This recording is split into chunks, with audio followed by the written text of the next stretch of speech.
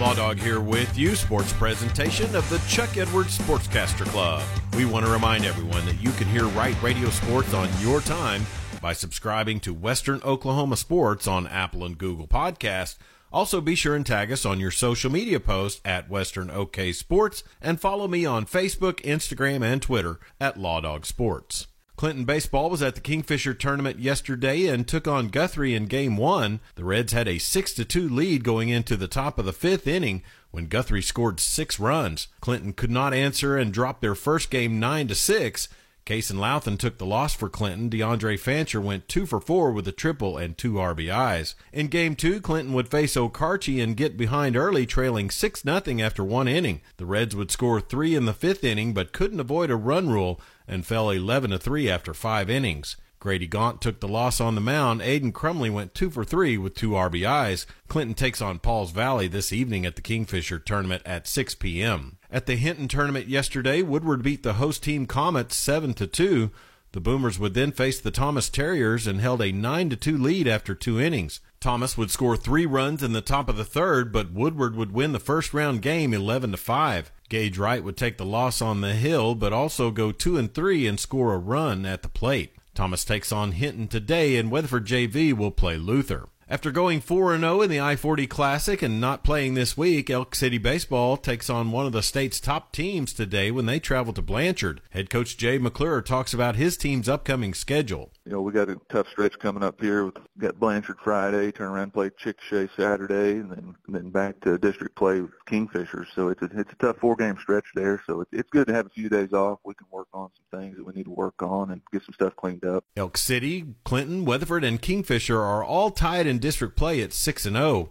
Weatherford baseball travels to Calumet today for a non-district game versus the Chieftains.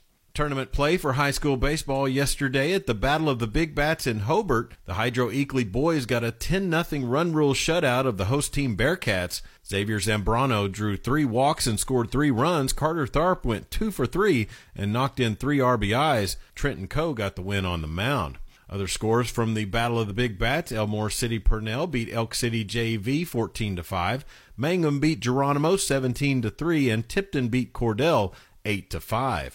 At the Shattuck tournament, Arapahoe Butler beat Guyman 7-1. Fargo Gage Fort Supply beat Hammond 6-3, and Shattuck beat Clinton JV 13-0. Binger Oney lost to Wayne 9-7 at the Dibble Classic. Class B number 1 Fort Cobb Broxton beat Mount St. Mary's 9-1 at the Marlowe tournament, and Lukiba Sickles boys lost to Stonewall 7-1 at the Dibble Wood Bat tournament. Other scores from yesterday not in tournament play: Calumet beat Southwest Covenant 11-6.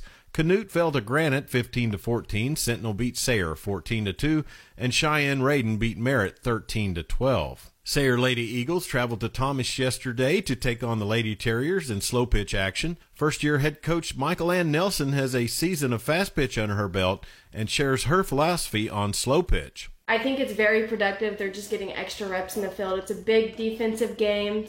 Tracks down their patience in the bat, in the box. Slow pitch is a necessity if you want to get better in fast pitch. Coach Nelson talks about her first calendar year as Sayre's softball coach. It's going good. We're making lots of progress. They're working hard. There's some buy-in to the process, and we're taking strides, big strides. I have a young team right now with 10 freshmen and only 2 seniors. Sayre softball is on the up. The Lady Eagles would beat the Thomas Lady Terriers 9-5. Addie Mariano knocked in 3 RBIs, and Nevaeh Allen knocked in 4. Mariano would have a double and a triple. Faith Bells would get the win inside the circle. Scores from the Best of the West slow pitch softball tournament in Weatherford yesterday: Binger Oney blanked Chisholm 10-0 and then fell to Canute 12-10. Canute would also get an 8-3 victory over Buffalo Valley and 13-4 win over Navajo.